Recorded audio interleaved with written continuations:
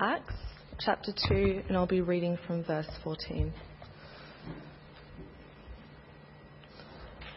Then Peter stood up with the 11, raised his voice and addressed the crowd. "Fellow Jews and all of you who live in Jerusalem, let me explain this to you. Listen carefully to what I say. These men are not drunk as you suppose. It is only 9 a.m. No, this is what was spoken by the prophet Joel. In the last days, God says, I will pour out my spirit on all people. Your sons and daughters will prophesy. Your young men will see visions. Your old men will dream dreams.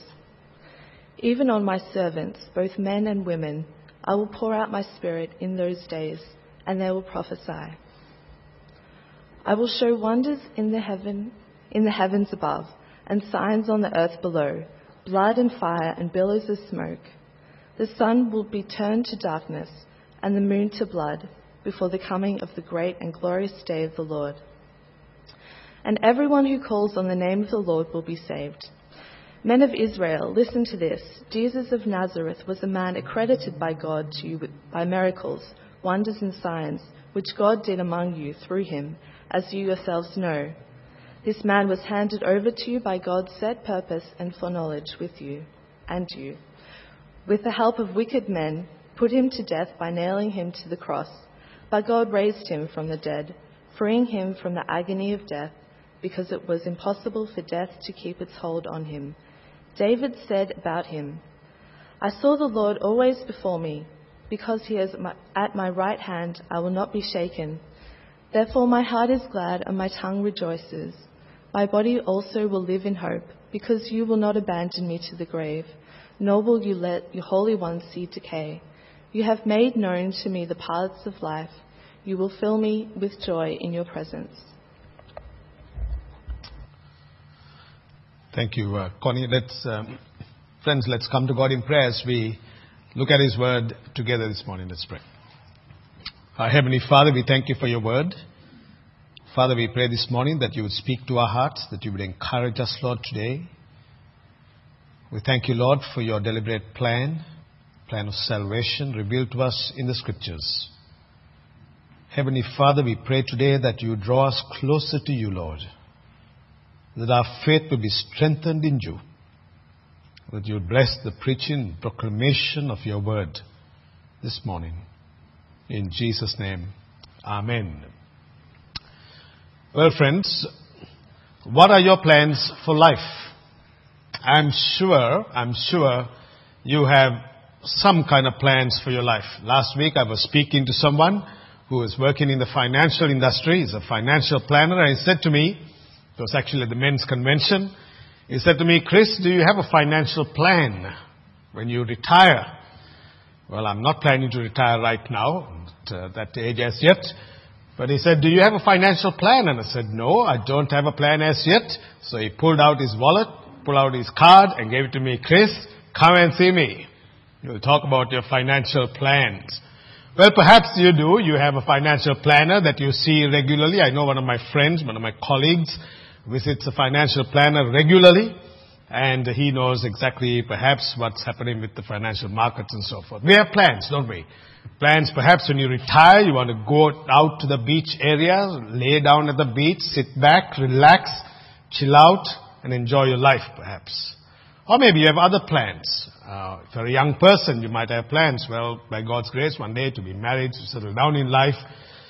All of those kind of things. It's good to have plans. The Bible calls us to make plans. But we know that many are the plans in a man's heart, but it is only God who directs all those plans. Well, what about God's plan? Is there a plan for this world that we are living in? What is God's plan for mankind? Is there a plan that God has revealed to us in the Scriptures? Are we just living our lives every day? You get up and you think, wow, it's another new day. This is the 1st of June. Very soon there'll be Christmas stuff out there in the marketplaces. All right? And the days are going very quickly. The years are moving on. And life is moving on. And some of us are getting older by the moment. Well, is there a plan? Is there a plan that God has for this world? Well, friends, yes. And this morning, we are going to look at God's deliberate or definite plan that has been revealed to us and more specifically stated in the passage before us today in Acts chapter 2, 14 to 28. Now, a couple of weeks ago, we looked at the significant event of Pentecost in Acts chapter 2. We looked at the outpouring of the Holy Spirit upon the 120 disciples who had met in Jerusalem after the ascension of Jesus, waiting for the promised Holy Spirit. So I want to encourage you to keep your Bibles open to Acts chapter 2 this morning. And so we read, for example, in Acts chapter 1 and in verse 4, we read this, "And while staying with them, he ordered them not to depart from Jerusalem, but to wait for the promise of the Father, which he said, 'You heard from me, for John baptized with water, but you will be baptized with the Holy Spirit not many days from now.' And as promised, according to God's deliberate plan, the Holy Spirit was poured out 10 days after his ascension. That is the ascension of Jesus. And we noted that with the coming of the Holy Spirit, there were 3 specific signs or symbols that accompanied the coming of the Holy Spirit. The first was a sound like a mighty rushing wind that came from heaven. The second was one of divided tongues of like fire that set upon them. And the third was the speaking with other or foreign languages. And we see that the outcome of this was that the Holy Spirit enabled the disciples to speak in languages they had never ever learnt. And we read of that in chapter 2 verses 4 onwards. And then in response to this, we read in chapter 2 that the people were amazed, verse 12, amazed and perplexed, and they asked one another, "What does this mean? What does this mean?" And then some, however, made fun of them and said, "They have had too much wine." Verse 13. So these people, friends, had come to Jerusalem to commemorate Pentecost. They were perplexed and they heard the disciples speak in different language and asked one another, "What does this mean?" They had just witnessed an extraordinary event, something that was spectacular. The number of nations, approximately about 15 nations mentioned here, and they heard their own languages. And they heard something else. We hear them declaring the wonders of God in our own tongues. And so they accused the disciples, the apostles, of being intoxicated. Well, friends, were they? Were they drunk? Well, Peter responded to their charge. Peter stood up, and commentators say this, that he raised his voice, that is, he began to preach. Now there are some people who say, well, preachers from time to time must raise their voices to make their point clear. I mean, there's a passing comment, alright? So he stood up and he raised his voice and he preached his first sermon. What did this sermon actually look like? What was Peter actually trying to communicate?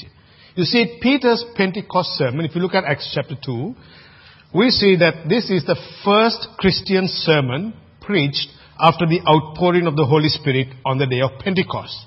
In that sense, one could say that it is the mother of all sermons. Now think about Peter for a moment. What do we know about this guy, Peter?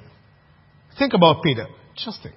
You know, Peter was a guy who internally battled his doubt and failures in life.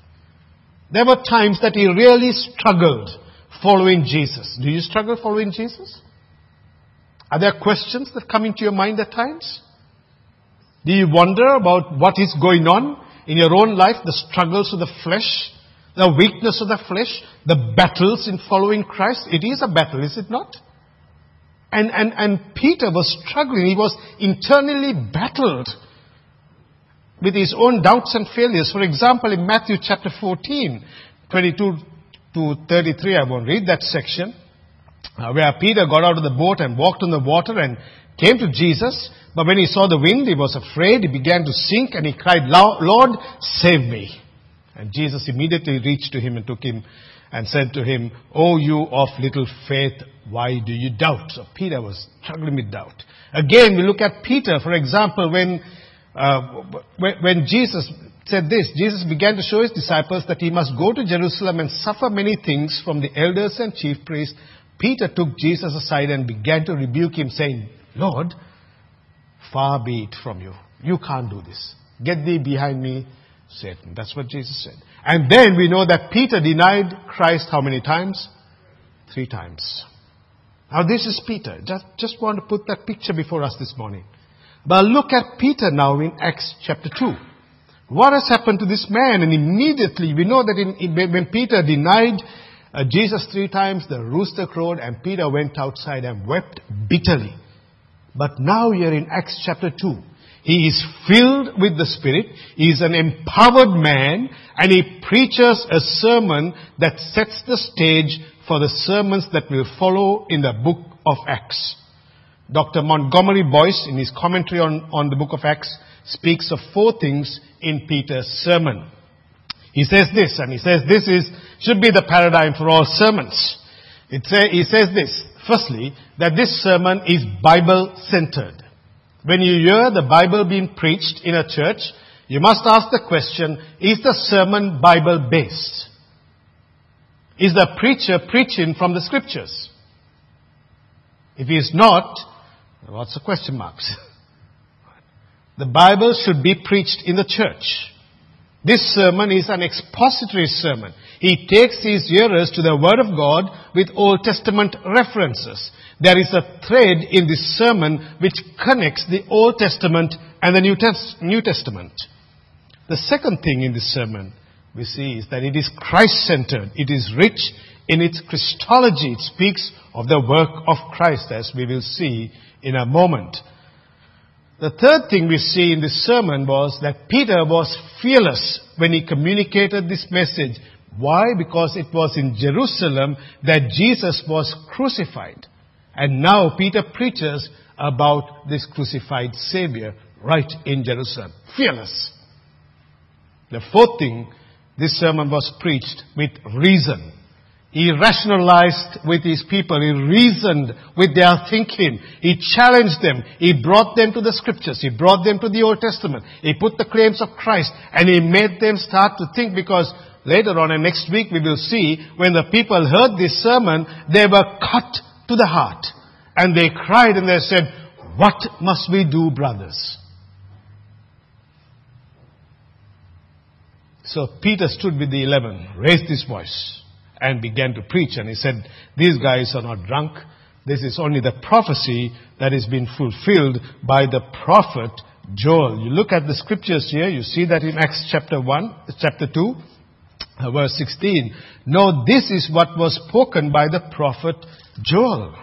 And he points it to the prophecy of Joel chapter 2, 28 to 32, which predicted, according to God's deliberate plan, the outpouring of the Holy Spirit. That was God's plan. You see, Joel prophesied a day when the Holy Spirit would be given to all of the Lord's children, no matter their age, their social class, or gender. And here in Acts chapter 2 is witnessed the fulfillment of the prophecy in Joel chapter 2. Now what do we know about Joel? Very quickly. We don't know too much about this guy, but he prophesied during a difficult time. The nation had turned against God. There was discipline from God in the form of locusts who came upon the whole land. It was a terrible time for the nation. God's judgment had come upon them. God's discipline had come upon them. And God calls the people to repentance through the prophet Joel. God had pity on his people. Look at Joel chapter 2. Joel chapter 2, 18, 19. Again, we see God's concern for the people. And he does not leave them without any hope. Our God is a God of hope. When God calls people to repentance and he disciplines them, he also gives them a message of hope. He does not leave his people in the doldrums. He raises them up. He gives them a message, a comeback message. Because in the book of Joel he says, come back to me. Return to me. Repent. And no wonder Joel says this. Peter also says it. For all who call on the name of the Lord shall be saved. Not just Israel, but anyone who calls on the name of the Lord. And so Peter quotes Joel chapter 2 in this passage in Acts 2 to remind the people that in the last days, this is what will happen. And so, friends, we are today living in the last days. Right? We are living in the last days. We are living now in the last days. You see, living in the last days means that the next great event or act of God is the great and terrible day of the Lord that is referred to in verse 20, which is the second coming of Jesus. We are in the final days of preparation for the great day, and history as we know it will be over one day. It is God's plan. So we ought not to be surprised when we put on our TVs and we hear of wars, we hear of suffering, we hear of people going through hardships in their lives, we hear of killings, of violence. These are things that are taking place in the last days. Now you might say this morning, Chris, oh man, these last days, how long has it been? When will Jesus return? How long? I don't know. I don't know when Jesus is going to come. No one knows. But the Bible does tell us that He is going to return, and we are having the Lord's Supper today. We will celebrate the sacrament, but a day is coming when we will not celebrate the sacrament anymore. We will feast with Christ for eternity. But until such a day comes, we celebrate the sacrament. It reminds us of what Christ has done. You see, we are living in the last days. And Joel prophesied about 800 BC.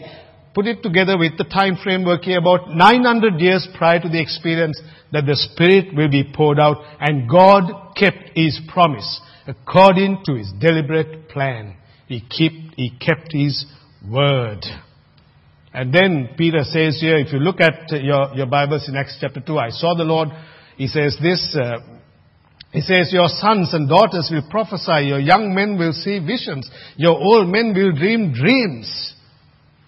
Now what are we to make of this, friends? You see, when Joel and Peter say this, that young men will see visions and old men will dream dreams, what they have in mind, I think, are dreams and visions about the spread of the kingdom of God. Right? One evidence of this, I think, is this, that in the rest of the book of Acts, all the dreams and visions are given for a missionary strategy. For example, Ananias in Acts chapter 9 had a vision to go and commission Paul for his great missionary work.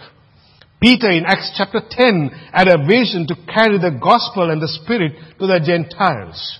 The Apostle Paul in Acts chapter 16 had a vision of Europeans calling him saying, come into Macedonia and help us. So when the Spirit comes in fullness, that is what will happen for the young and the old. We have a beautiful picture here of both young and old. We have that in our congregation. The oldest member here, the youngest member here, young and old together, dreaming visions of seeing the kingdom of God expand and extend. I think that's what we have here. But then, who am I to limit God in giving visions to people in terms of their conversion experiences? We hear of that as well, particularly in the Middle East. Visions of who Christ is. You see, so the language here in Acts chapter 2, 19 to 20 is also one of judgment. The warning is clear. There is a day of final judgment coming. It is a day when the nations will be placed in front of Him. It is a day when all the peoples will be judged. And so you look at the scriptures here, He's warning us of a final judgment, an everlasting judgment. And so the day of the Lord of salvation has come in Jesus, and the outpouring of the Spirit is evidence of that.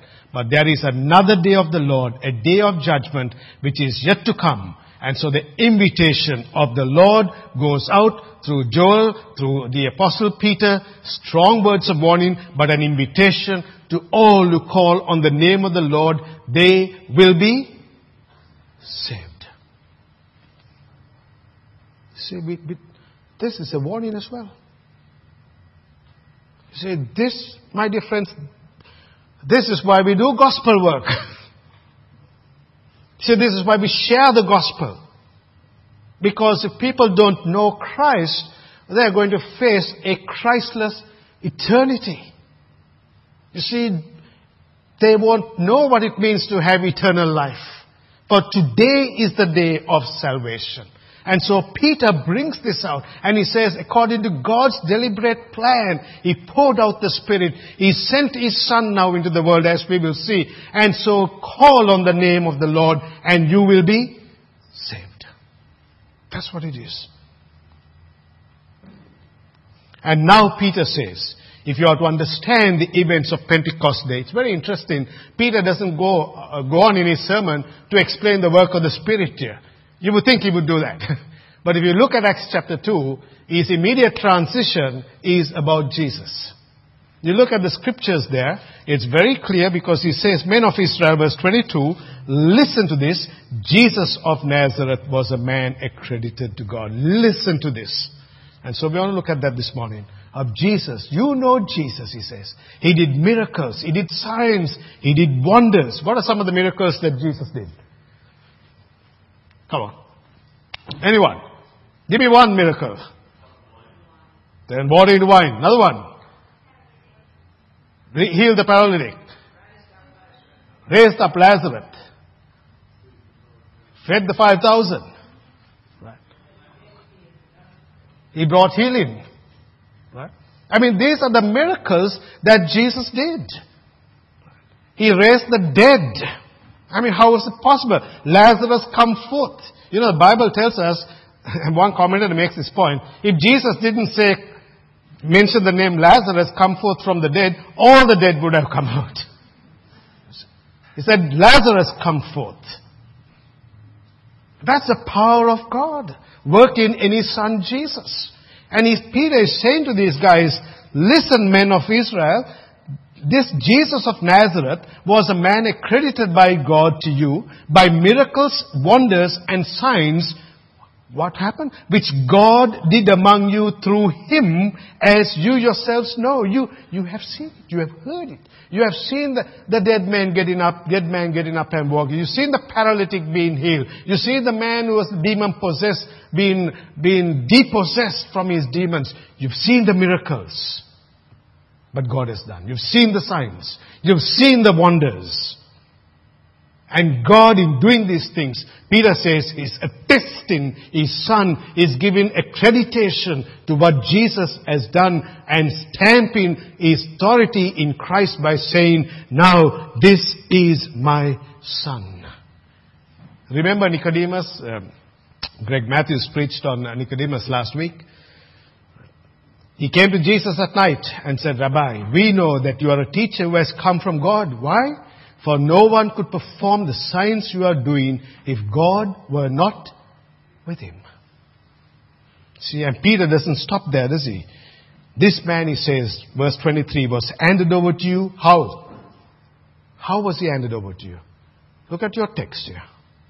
By God's deliberate plan. This man was handed over to you by God's set purpose and foreknowledge. Now friends, this is here a challenge for us, isn't it? Peter says that you together with wicked men nailed Jesus to the cross. Peter says that by lawless hands you meant to destroy Jesus, but despite your intentions, God was working out His plan. You see, you meant to destroy Jesus, but God was honoring Him. And however, He reminds them and us today that this nailing of Jesus to the cross was part of God's plan. Now my question to you this morning is, how can the two meet? Why did God, a loving Father, let His Son suffer at the hands of cruel men? Why? Why did Jesus have to suffer so much? Why was Jesus crucified? Why did the sovereign God allow His Son to be nailed to the cross? And I want to suggest to you, friends, this morning that this concurrence or this simultaneous working of God and men to bring about God's purpose with the crucifixion is hard to perhaps comprehend. We see a paradox here between divine providence and human responsibility. human responsibility must be placed on those who killed Jesus. No excuse for that. However, at the same time, look at your text here. At the same time, we see the sovereign foreordination of God, and He brings His will to pass with the crucifixion of His Son, because if He had not permitted it, then He is not God. You see, God planned that His Son should be crucified so that His purposes will be fulfilled. God brought to pass the cross. Jesus was delivered by God's determined plan. Hard to understand? Yes, wicked men did it, but God used it and brought it together somehow with the hands of wicked men and His foreordained plan met together in Christ. You see a paradox here? It's hard, isn't it? He uses the wickedness of evil men to yet fulfill His foreordained plan. Remember Joseph? He said to his brothers, you meant it for evil, but God meant it for good. He takes our broken circumstances, things that go wrong in our lives at times that doesn't make sense to us, and somehow His plan and purposes are achieved in it all.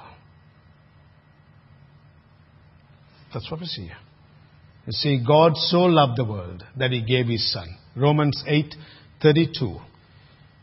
It says this, He who did not spare His own Son, but gave Him up for us all, how will He not also with Him graciously give us all things? So friends, this morning, the cross stands at the very center of the Christian gospel. The gospel is a message of good news. Jesus died as your substitute at the cross. It is a dreadful thing, the Bible says, to fall into the hands of the holy God. But the wrath of God for sin has been paid. Last Sunday night, John was preaching on 1 John chapter 1, and he spoke about propitiation and all of the aspects of Christ taking upon Himself the wrath of God for sin, standing in our place, which we could never have stood. And He, by being nailed according to God's determined plan, took your place and mine at the cross, so that you and I will not face the wrath of God for sin anymore. Are you glad? Are you rejoicing with that this morning? You see, this is what God has done. For a poor beggar like me, that Christ has died on the cross to give me a sonship with the Father, to be called His child, to be cleansed by the blood of Jesus, to be restored to a living God, to be cleansed once and for all, justified through the blood of Jesus, nailed to the cross. Done. That's what Peter is saying. It's all about Jesus here. But then, we'll quickly move on. Peter says this, isn't it? But God, you see, nailed Him to the cross. If Jesus died and was buried and that was it, forget it. We might as well not sing anything this morning. We don't have any music, nothing. But Jesus, what happened to Him? Look at your text here. What's it saying, friends? Look at it. But God, verse 24, raised Him from the dead, freeing Him from the agony of death, because it was impossible for death to keep its hold on Him. Why? Why? I was reflecting upon this morning. You see, what's the wages of sin is, what is it? Death. But the gift of God is eternal life. Now, think for a moment. Jesus was sinless. Alright? This is important. You and I will die. That's it.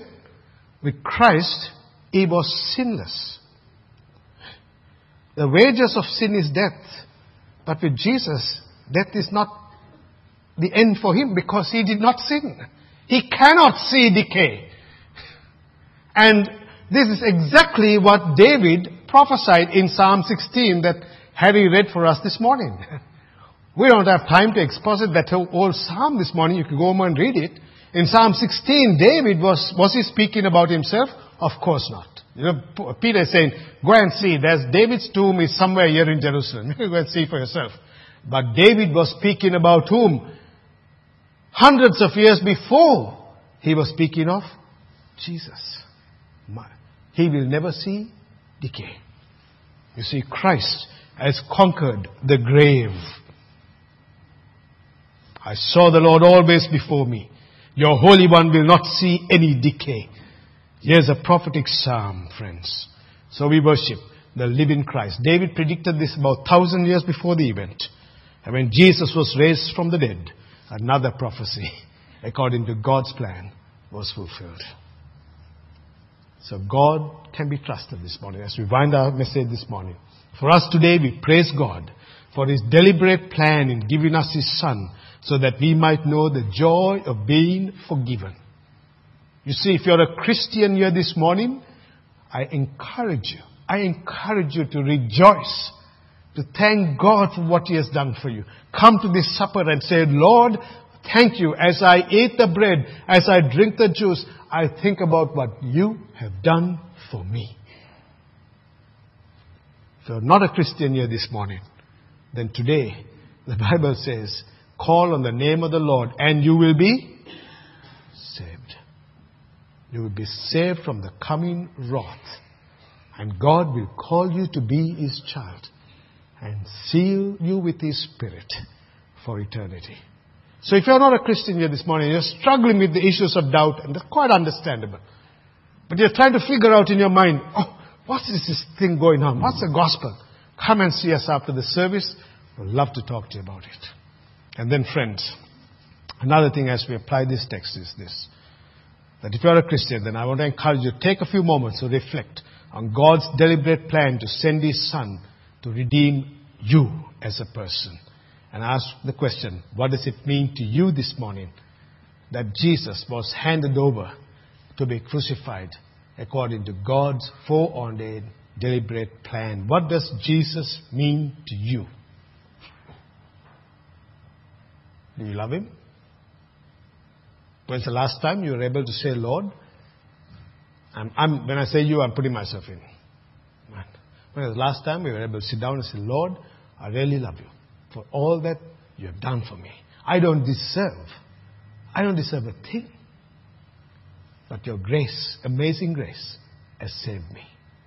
And I want to live my life for you. And finally, friends, what a blessing in the text here this morning. That because Christ has been raised from the dead, we have a living Savior who walks with us day by day, moment by moment, with all our anxieties and all our fears and all our frustrations can be put to Him. Say, Lord, I am trusting you. Take my hand, Lord, and lead me on. Let's pray. Heavenly Father, thank you that we have seen your deliberate plan being worked out marvelously through centuries of prophecy being fulfilled. Today, may each of us reflect upon what Christ has done for us, that He was handed over according to your deliberate purposes to wicked men, nailed to the cross, but death could not keep Him. He's been raised to give us eternal life. Father, I pray this morning, if there's anyone here who does not know Christ, may today be the beginning of a new day. And for us to know you, Lord, strengthen our faith in you today. In Jesus' name, amen. Friends, we are going to celebrate the Lord's Supper.